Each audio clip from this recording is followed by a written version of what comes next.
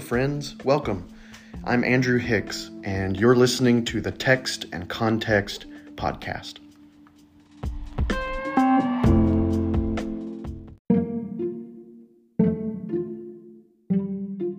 Hey, Text and Context listeners. I just wanted to make you aware of some free resources that are available for you if this series of classes on Mark has particularly sparked your interest. So you can head over to my website, and I have an article that gives you all sorts of great free resources, links where you can follow and study Mark on your own time. So head on over to textandcontext.com/Mark. Remember, it's text and context without E's. So that would be TXT and contxt.com/Mark. And there's all sorts of great resources there for you to comb through, including a link to the PowerPoint that I've been using as I teach this class. So if you're only listening to this podcast and you're not actually present on Sunday morning in Bible class, then you can have access to this PowerPoint. Or if you are present, but you just want to reference the PowerPoint later, again, there's a link to that PowerPoint there, as well as a couple of book recommendations in case you really want to go for a deep dive into the Gospel of Mark.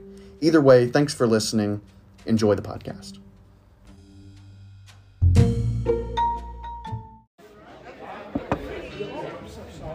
What's that? Oh. You haven't started yet, so I'll come up and greet you. Good morning. Hey, can I talk about Seder today? You mean promote it? Yeah. Get the initial... Yeah, you want to do it Bible class or you want to make an announcement in church? Church. Cool. Hey, Rosemary. Ron is going to make an announcement about Passover in church. So after you're done, say, hey, Ron. Cool. Good morning. All right, it's past 9:30, which means it's time for me to blabber on about Mark for a little while longer. All right. Maybe.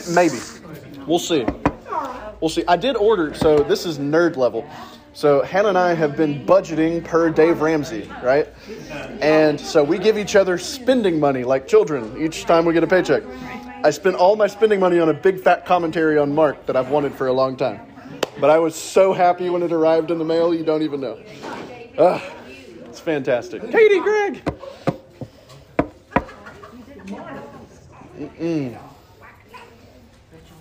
Glad you guys are here. There's breakfast out in the lobby if you want breakfast. Those are my friends. You have friends? I do have friends. I know. I'm special. I know.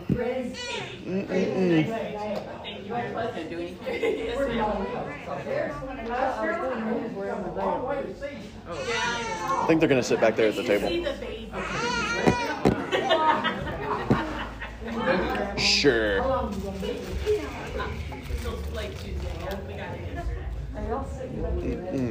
Why does this... Oh.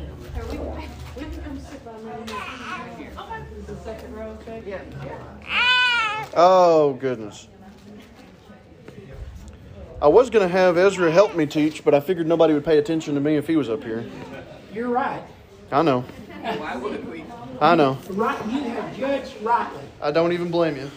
But we just want you to know we love you too. Oh, good. Because I feel like chopped liver with him around. I know. It's hard to compare.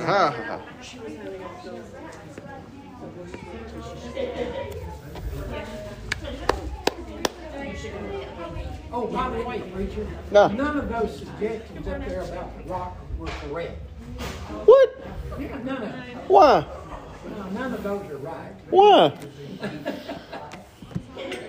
Okay, all right, I'm ready to actually begin now. Good grief. Enough baby, friends, all that. All right, David, will you open us in prayer this morning? Sure. Awesome. Dear Heavenly Father, we thank you for this day. We thank you for all the blessings in it, and we just pray your blessing, your hand here with us as we study your word and worship you and lift each other up to our Holy Spirit. Just pray your blessing. In Christ's name we pray. Amen. All right, we're in the list of the 12 apostles. Good stuff. In Mark chapter 3, I have been teaching Mark, Katie and Greg. This is my friends, Katie and Greg from South Carolina, here to visit us. Dr. Katie, Mr. Greg. They are, but I've been teaching through Mark since I got here, and we're in chapter 3. I am going really quick. Yes, this is a quick study. Could be much slower. So we talked about how Peter's name, Peter means rock. Yes. So Peter the Rock Simon, as I like to call him. Yes. And then the sons of Zebedee are renamed Boanerges, which means sons of thunder. Which that little detail is only given in Mark, by the way. Boom. Another reason Mark is the best gospel.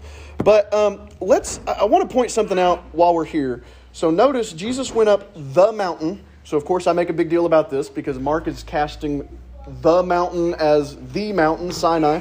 But think about this. You have rock and sons of thunder on a mountain. Rock and sons of thunder on a mountain. So what did they have at Sinai? They had clouds of thunder and lightning, right? And they also had rocks. They had the Ten Commandments on stone tablets.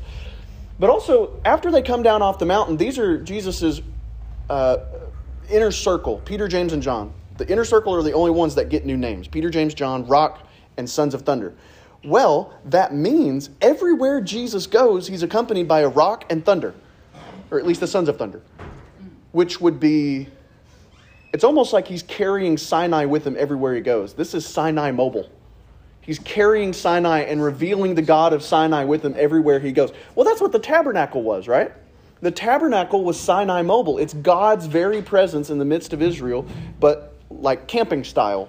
The mobile temple, the temple camper. And so everywhere Jesus goes, he's carrying his posse, and with him is rock and sons of thunder. He's revealing the God of Sinai. Now, so it's like the tabernacle.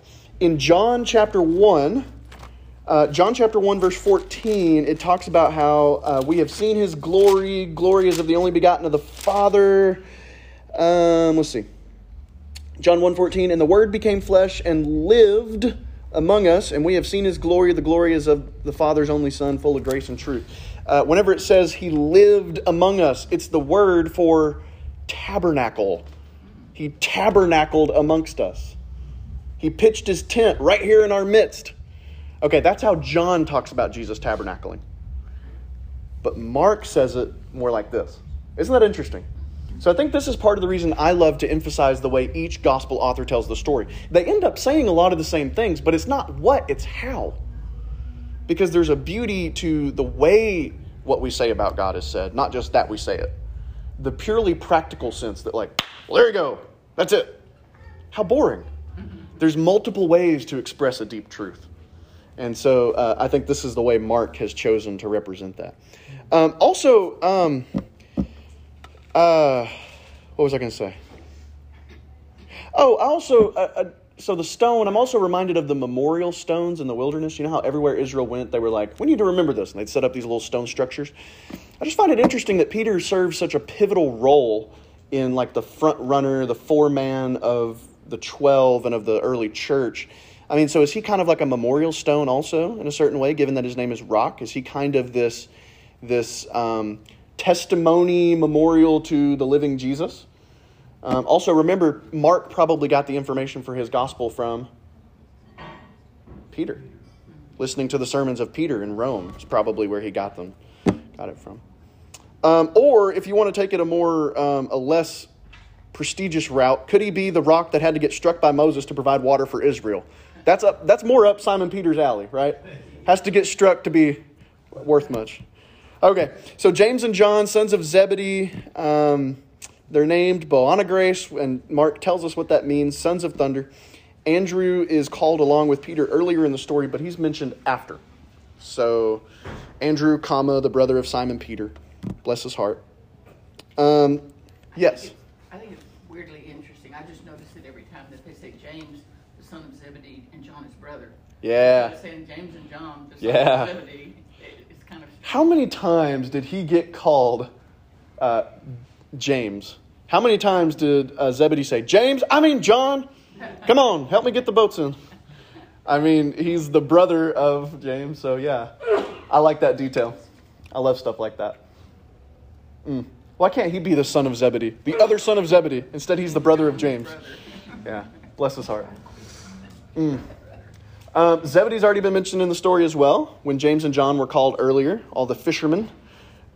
Zebedee, so remember, fishermen in this world are actually somewhat well-to-do. They're There is no middle class, really, not in this world. But if there was, they'd be the closest thing. And they're not starving as much as the other peasants. So perhaps Zebedee helps bankroll the ministry of Jesus some. You know, Mark and other Gospels play up on the drama that they drop their nets and immediately follow him. Yes, but also Simon Peter still has a wife and a mother-in-law and a house that they're using as the base of operations for Jesus' ministry. So it's like, you know, maybe James and John, maybe their daddy's proud of them. And like, yeah, go follow Jesus. Maybe they're very proud he's very proud of their sons. I don't know. And maybe he's helping bankroll. It's possible. Now, this is interesting. James is the Greek form of the word Jacob. So James is Jacob. That's what that name is. It's the difference between Jesus and Jesus. Tomato, tomato. Right? It's one language versus another. It's Jacob. Now, isn't that more intriguing? Right? That you have a patriarch name in there. And it means heel grabber or supplanter because, of course, Jacob was the one that's grabbing Esau's heel from the womb, supplanting him. The younger takes over on top of the older. Zebedee comes from an Aramaic word, means gift of Yahweh. And John is the Greek form of the Hebrew name Yohan, which means Yah who has been gracious. So there you go. It's good stuff, though. Graciousness, gifts, Jacob the supplanter. It's interesting. Judas should have been the supplanter. One of our readings today has one occurrence of using the shortened form Yahweh. Yes, it does. I don't know if the person that's reading it thought maybe that was a misprint or what. So this happens a lot in the Old Testament, and we don't really represent it in our English translations very well. So in one of our Psalms that we did, let's see, we're on Psalm 124 this week. Psalm 122 in verse 4, to it the tribes go up, the tribes of the Lord, all caps. It's not the full name Yahweh there, it's Yah, Y-A-H. Also, in the Song of Songs, chapter 8, there's a phrase where it says, many waters cannot quench love, nor rivers sweep it away. Love is a raging flame. It's a Yah flame.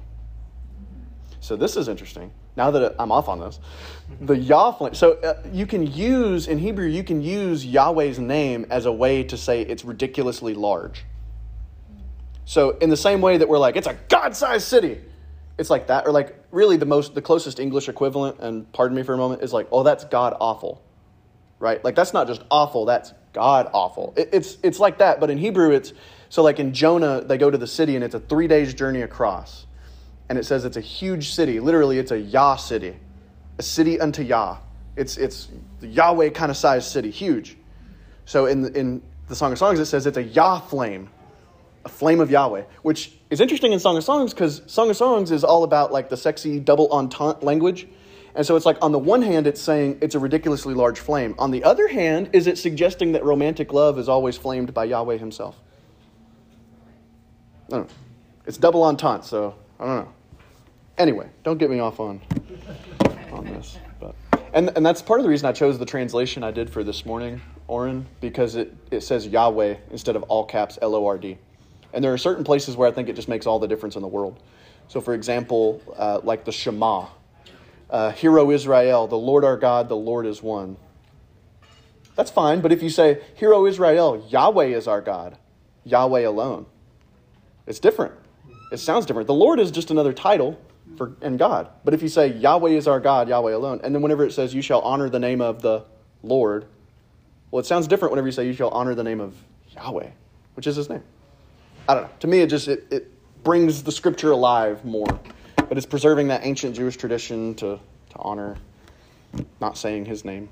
But sometimes I have probably done this in preaching and teaching already, but I'll be reading along, and every time I see Lord, I just say Yahweh.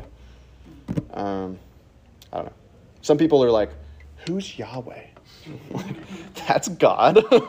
God has a name. God is not God's name. God is a title. Yeah. Only Mark, I already said this, only Mark mentions sons of thunder. Only he provides that detail. So, Boane, sons of, regdes, agitation or tumult or thunder. There are other sibling pairs referred to in Greek literature as sons of thunder. In fact, Xenophon's kids were called sons of thunder. To me, the best I can gather from what I was reading is it's something like the rowdy boys. It's more like those sons of thunder, always causing trouble. It's like those Hicks boys. Ugh. It's like that, right? It's that kind of thing. And that's what I think it's kind of going on. Also, thunder and lightning, again, were signs of God's revelation at Sinai. And this is Amos chapter 4 from the Septuagint. For behold, I am the one who makes the thunder strong and creates a wind and announces his anointed to humans. Anointed. Of course, the word anointed is Christ, Mashiach, Messiah, yeah. And makes dawn and mist and treads on the heights of the earth, the Lord God, the Almighty. Yahweh God, the Almighty is his name. Yeah. So that's interesting. I don't know. I think there's something there. And then, of course, the gospel according to Isaiah, because Mark is just footnotes on the book of Isaiah. From the Lord's Sabbath, for there shall be a visitation with thunder and earthquake and a great voice, a rushing storm and a devouring flame of fire. Sabbath. It's a Septuagint translation, and so they're just trying to show that it's spelled weird in Greek. Yeah. It's from the NETS, New English Translation in Septuagint. Septuagint is, of course, the Greek translation of the Hebrew Old Testament. It just looks like it's... Maybe I'm misremembering another Hebrew word. Oh, I mean, it could be a different one. I have no idea. I think it's Sabbath. Of hosts. Oh. Yeah, Sabaoth. Could be Lord of Hosts. I don't know. Okay, look it up. Isaiah 29:6. Look it up in Hebrew. Okay. Yes, the inner circle. These three are always given special privileges by Jesus. Again, they get to go up on the Mount of Transfiguration while the rest of them have to stay down below. They get to go in and see Jesus raise Jairus' daughter from the dead. And they get to go a little bit further into the Garden of Gethsemane with Jesus to pray. They still fall asleep on him, but they get to go a little bit further than the others.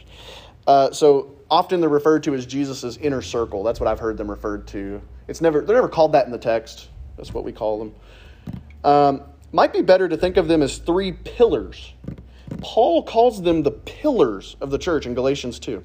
And this is one of the only places where Paul calls Peter Peter and not Cephas. Probably because Peter means rock and he's calling them pillars. So he's making a play there, which is really clever. But also, I think we need to think of them as the new patriarchs of the new Israel. I mean, think about it. You got Jacob in there, right? You got John, which is another good Hebrew name. You got Rock, which, I don't know, has plenty of good Israelite associations. Maybe they're the new patriarchs of the new age. I don't know. I mean, they're certainly kind of serving in that kind of role, right? Their names are changed, just like the patriarchs were. They are these foundational figures to whom God has made special promises. I mean, I don't know, it works. Did you find it? Oh, yeah, it's Sabaoth. It's of hosts, of armies. Oh, I knew that. That's just making sure you knew that. Okay, so it's that word. I wish they wouldn't do that. Cool. Lord of hosts, which is, now that I'm off on other things, the Lord of hosts. You know that Chris Tomlin song? The God of angel armies is always on my side. You heard this? That's where he gets this from. The Message Bible translates Lord of hosts as the God of angel armies. Because that's what the hosts are referring to. It's not hosts like hostesses at Cracker Barrel. It's hosts like armies. Yes, the angels. Yes. So. Is this specifically military term? Yes. We're referring specifically to armies. Yes. The God of angel armies. Eugene Peterson for the win. Love Eugene Peterson.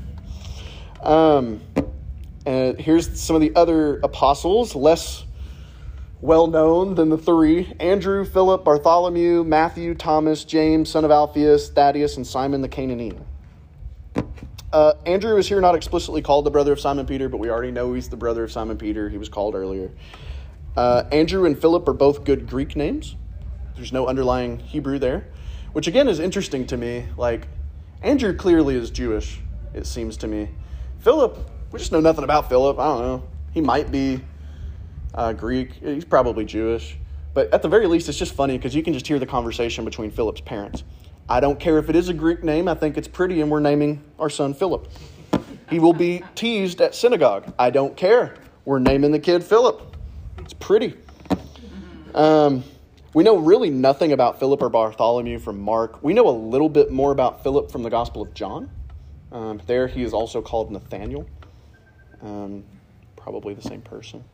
So we really don't know much about either of them. There's a few small church traditions about them.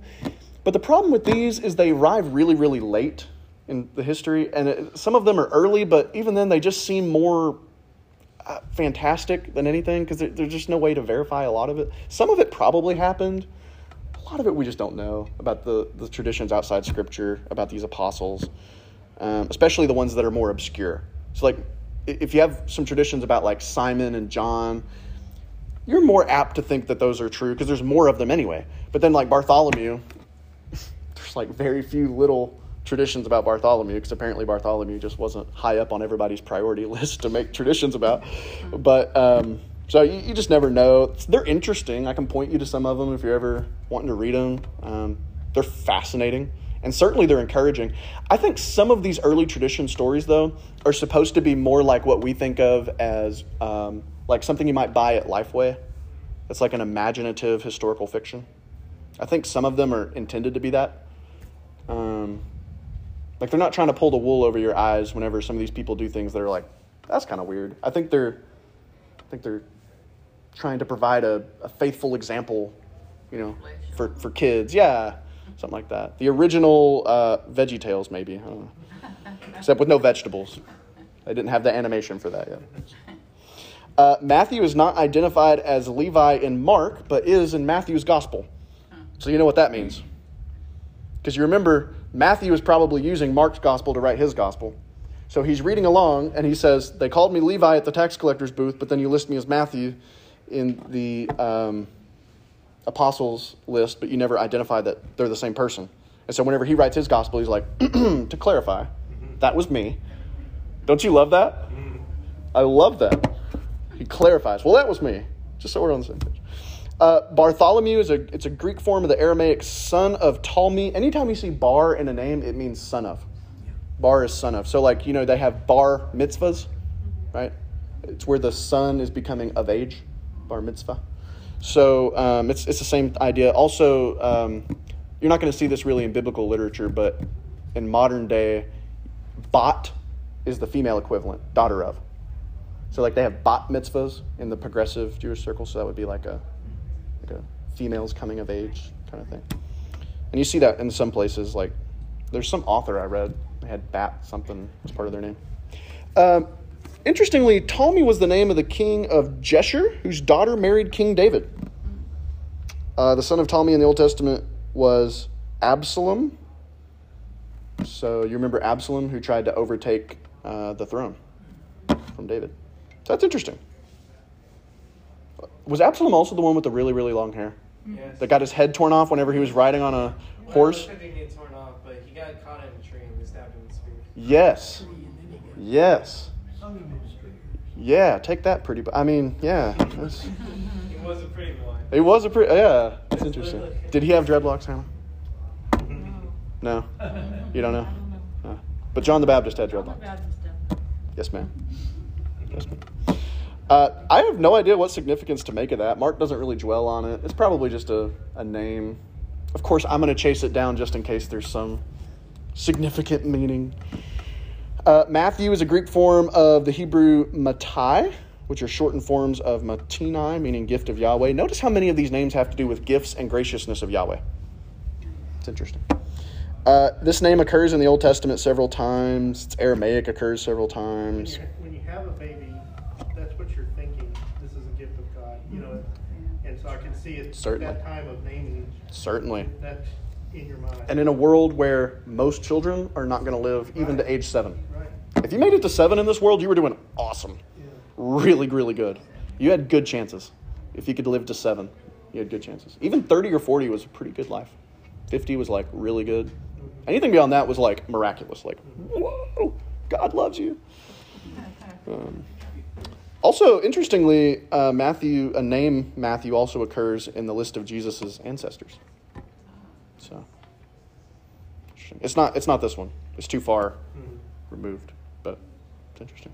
I wonder if Jesus says, Matthew, yes, my great-great-great-great-great-great-grandfather on my mother's side was named Matthew. I don't know. Let's see. Thomas is a proper Greek name, elsewhere called Didymus, meaning twin, especially in John. Thomas plays a much bigger role in the Gospel of John. Thomas gets like a lot more airtime in the sequel. I don't know. And of course, you get the doubting Thomas from John. You would never get that from any of these others. But it's also interesting because speculations about who his twin was led to a lot of early writings. So there's this book called The Acts of Thomas, which is just this big speculation about who is his twin. Don't you love they just couldn't leave that alone? Well, he's a twin. Well, who's the twin? Well, we have to know, of course. And so they just start coming up with ideas of who this is. He's also the supposed author of the popular Gospel of Thomas. Have you heard of the Gospel of Thomas? It's talked about in news circles a lot and tossed around. I'm not terribly fascinated by the Gospel of Thomas, but I'm going to tell you a few little things about it just so you can not be swept away by ignorant popularity. You said that they thought some people think that Jesus was his twin. Yeah. Some people have said that. Well, that's what they said in the Acts of Thomas. That's crazy. Yeah. In the Acts of Thomas, this apocryphal book, they said, Jesus is the twin of Thomas. Duh. That's why he was called. And you're like, that's weird. The vast majority of the non-New Testament texts, I think only debatably the Gospel of Thomas, and just so much later. And they're so weird. And they're just They're so really weird. fan fiction. It's like They're bad fan fiction is what they are. look, this is the Gospel of Jesus. So Are you familiar with fan fiction? For some of my older friends in the audience. Fan fiction is where, so if I'm really into, say, Harry Potter, I just can't stand that there's not anything else on Harry Potter, so I'm going to go online and just start writing my own because I'm such a fan. And let me tell you, don't look it up. It's terrible. Also, it's awfully super weird, but also it's just lame. It's really bad. There's no good fan fiction that I've ever read, and I have read some of it.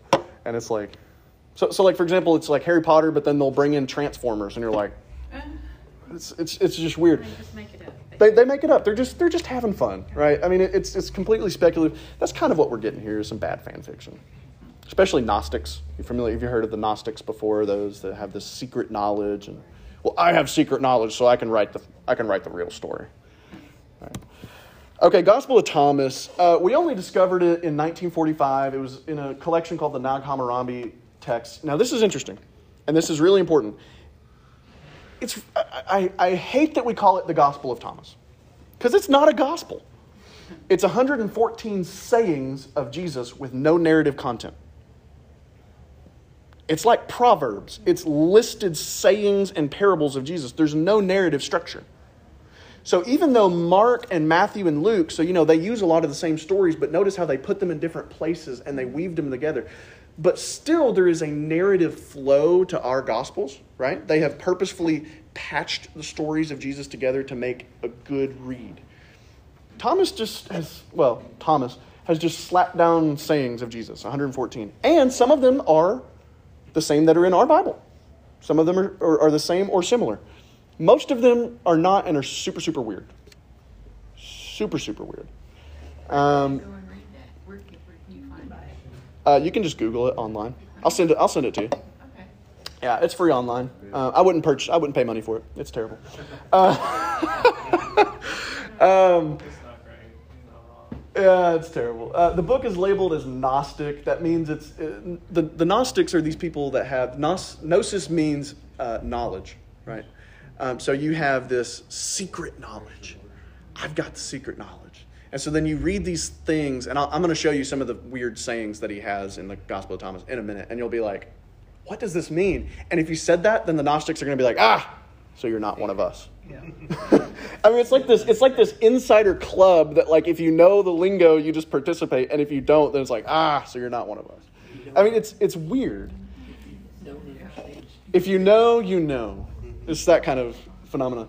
There's a popular movement among really liberal scholars to see the Gospel of Thomas as the absolute earliest gospel and to favor and say, well, this is the purest description of Jesus, and the Gospels are like trying to deceive us. And I mean, it might be a tad earlier than we have previously thought, But if it's earlier than we had thought, here's the catch. Remember what Luke says at the beginning of his gospel. Because I really think this is part of what Luke is doing in the formation of his gospel. Luke says, I have taken it up to write an orderly account. In other words, it seems to me like that by the time Luke is writing, which is, just not that far along in the first century already, it seems to me Luke is saying, okay, look, some miraculous stuff happened, yes, but not stupid stuff. He's like, let's distinguish. I think that's part of what he's doing. Because he's like, yes, some truly out of the ordinary things did happen. He rose from the dead and he rose other people, some of this stuff. But then it's like, yeah, but like, it wasn't, Jesus didn't say these really obscure things that have no meaning. Yeah, he said some difficult parables, but you can tell the difference when you just put them up side by side and say, this is not like that. And I think that's part of what Luke is doing in writing his gospel. And Luke goes back, like, it's really the only complete, like, birth of Yes. Jesus and what Mary said and what Yep. Elizabeth said. Yeah, and part 2. Yeah, that's just like totally additional information. Yes. Wasn't there before. And, Yes, and the I most could thorough. see him going, man, no one even talked about the miraculous birth. Yeah. You know. Yeah, which I think shows the difference. Mark is probably giving us his notes from listening to Peter's sermons. Matthew is a rabbi. He's doing the Old Testament work.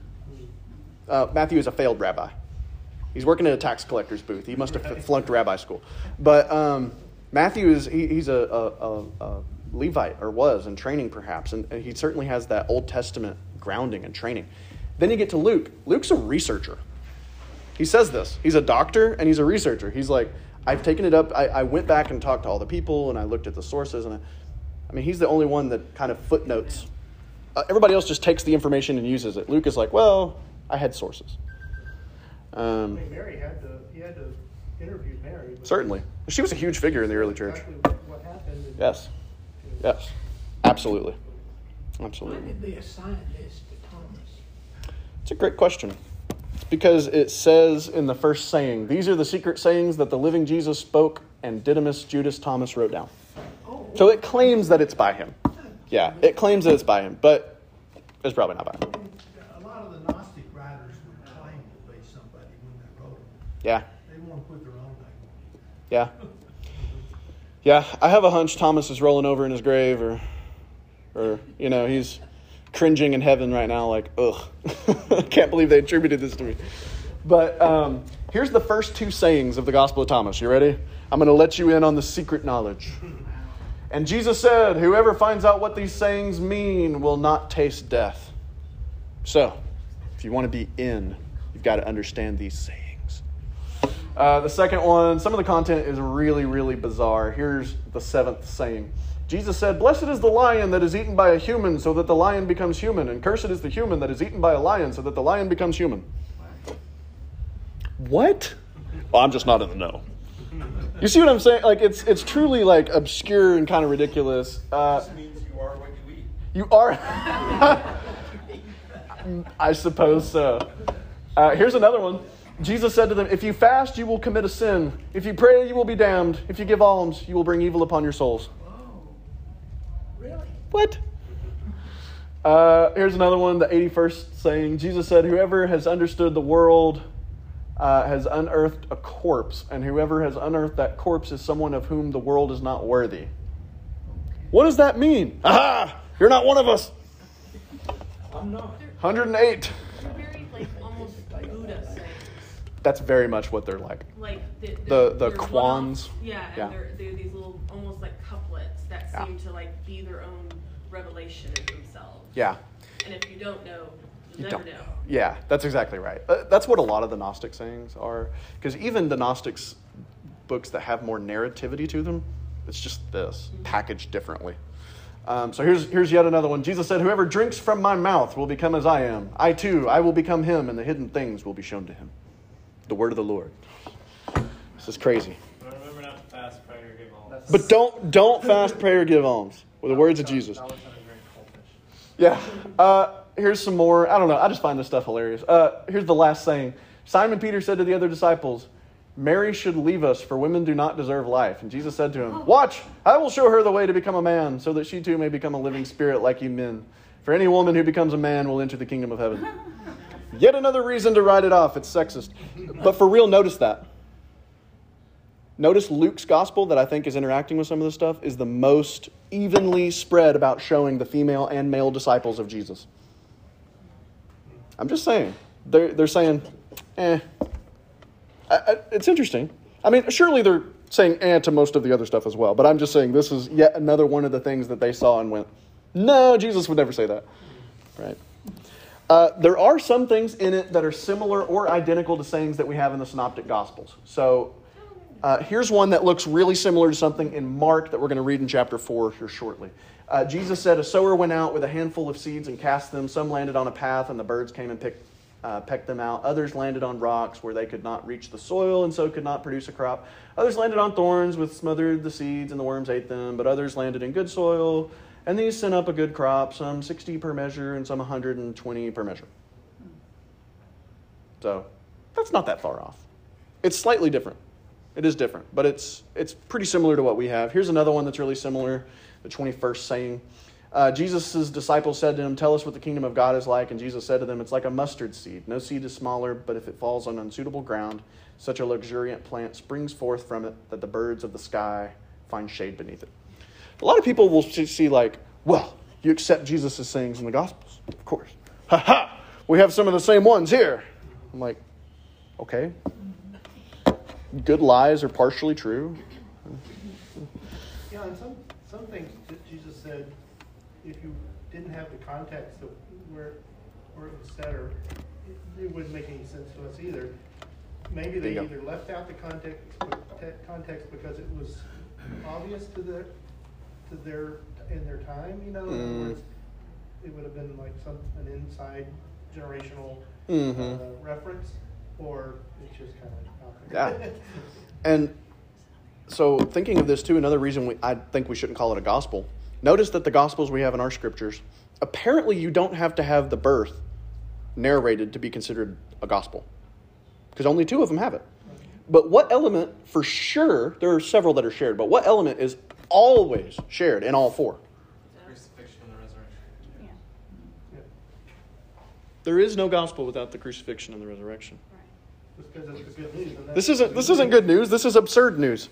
This isn't good. Jesus. Here's another one. Jesus said, love your brother as yourself. Look after him as you would the pupil of your own eye. Similar. Jesus said, you see the grain of sand in your brother's eye, but you do not see the rock in your own eye. When you remove the rock from your own eye, then you will see clearly enough to be able to remove the grain of sand from your brother's eye. Just like Jesus says in the Sermon on the Mount. So some of it's pretty similar. It really just seems like reshaping material from the synoptics. So it really seems like the stuff that they share, it doesn't seem... So like what came first, the chicken or the egg? It seems like this comes after, in my thought. And they're taking stuff from Matthew and Mark, probably to make the other weirder things they say seem more legitimate. Right? So if you take things that others are a little bit more already apt to agree with, Matthew and Mark, notice most of them come from Matthew and Mark. Very few of the parallels are the same as in Luke.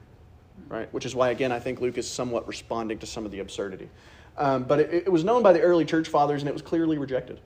I mean, it is sexist, it's anti-Semitic, and it's just plain weird. Which are all things that the early church was like, yeah, no, that's not our Jesus.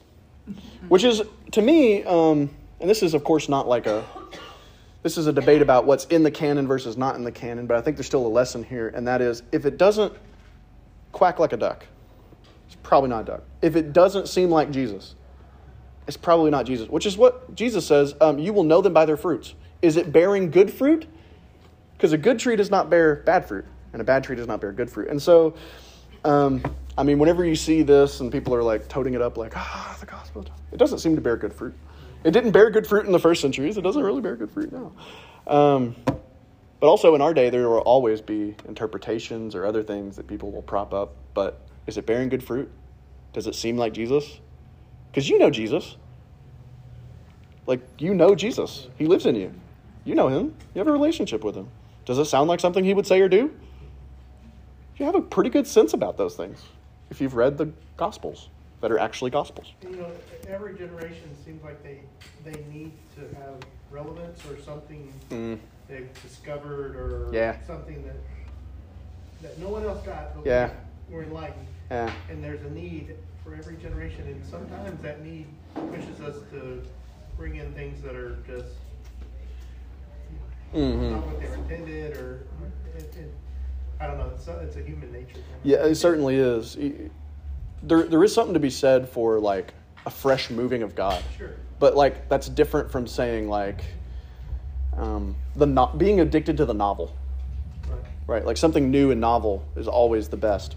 No, clearly it's not. And in fact, the most ancient things are often the very things that produce the most creativity for new expressions of that same old thing.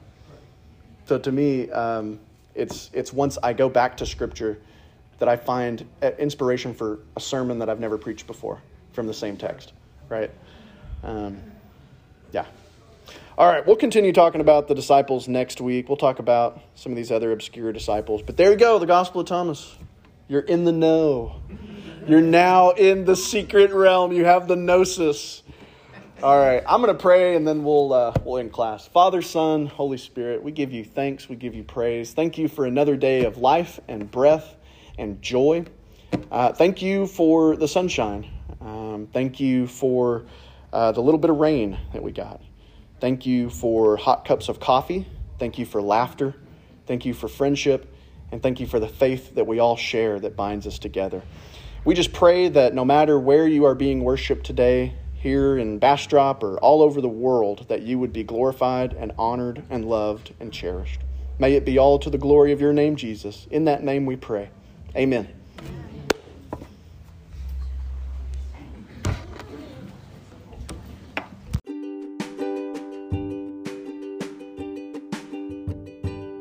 Thanks for listening to the Text and Context podcast. If you're interested in some other great content, then you can go over to my website. It's txtandcontxt.com. It's text and context without E's in it. So again, that's txtandcontxt.com. Head on over there and check out a bunch of free resources and plenty of articles about a wide range of topics, as well as book reviews and plenty more. Thank you for listening.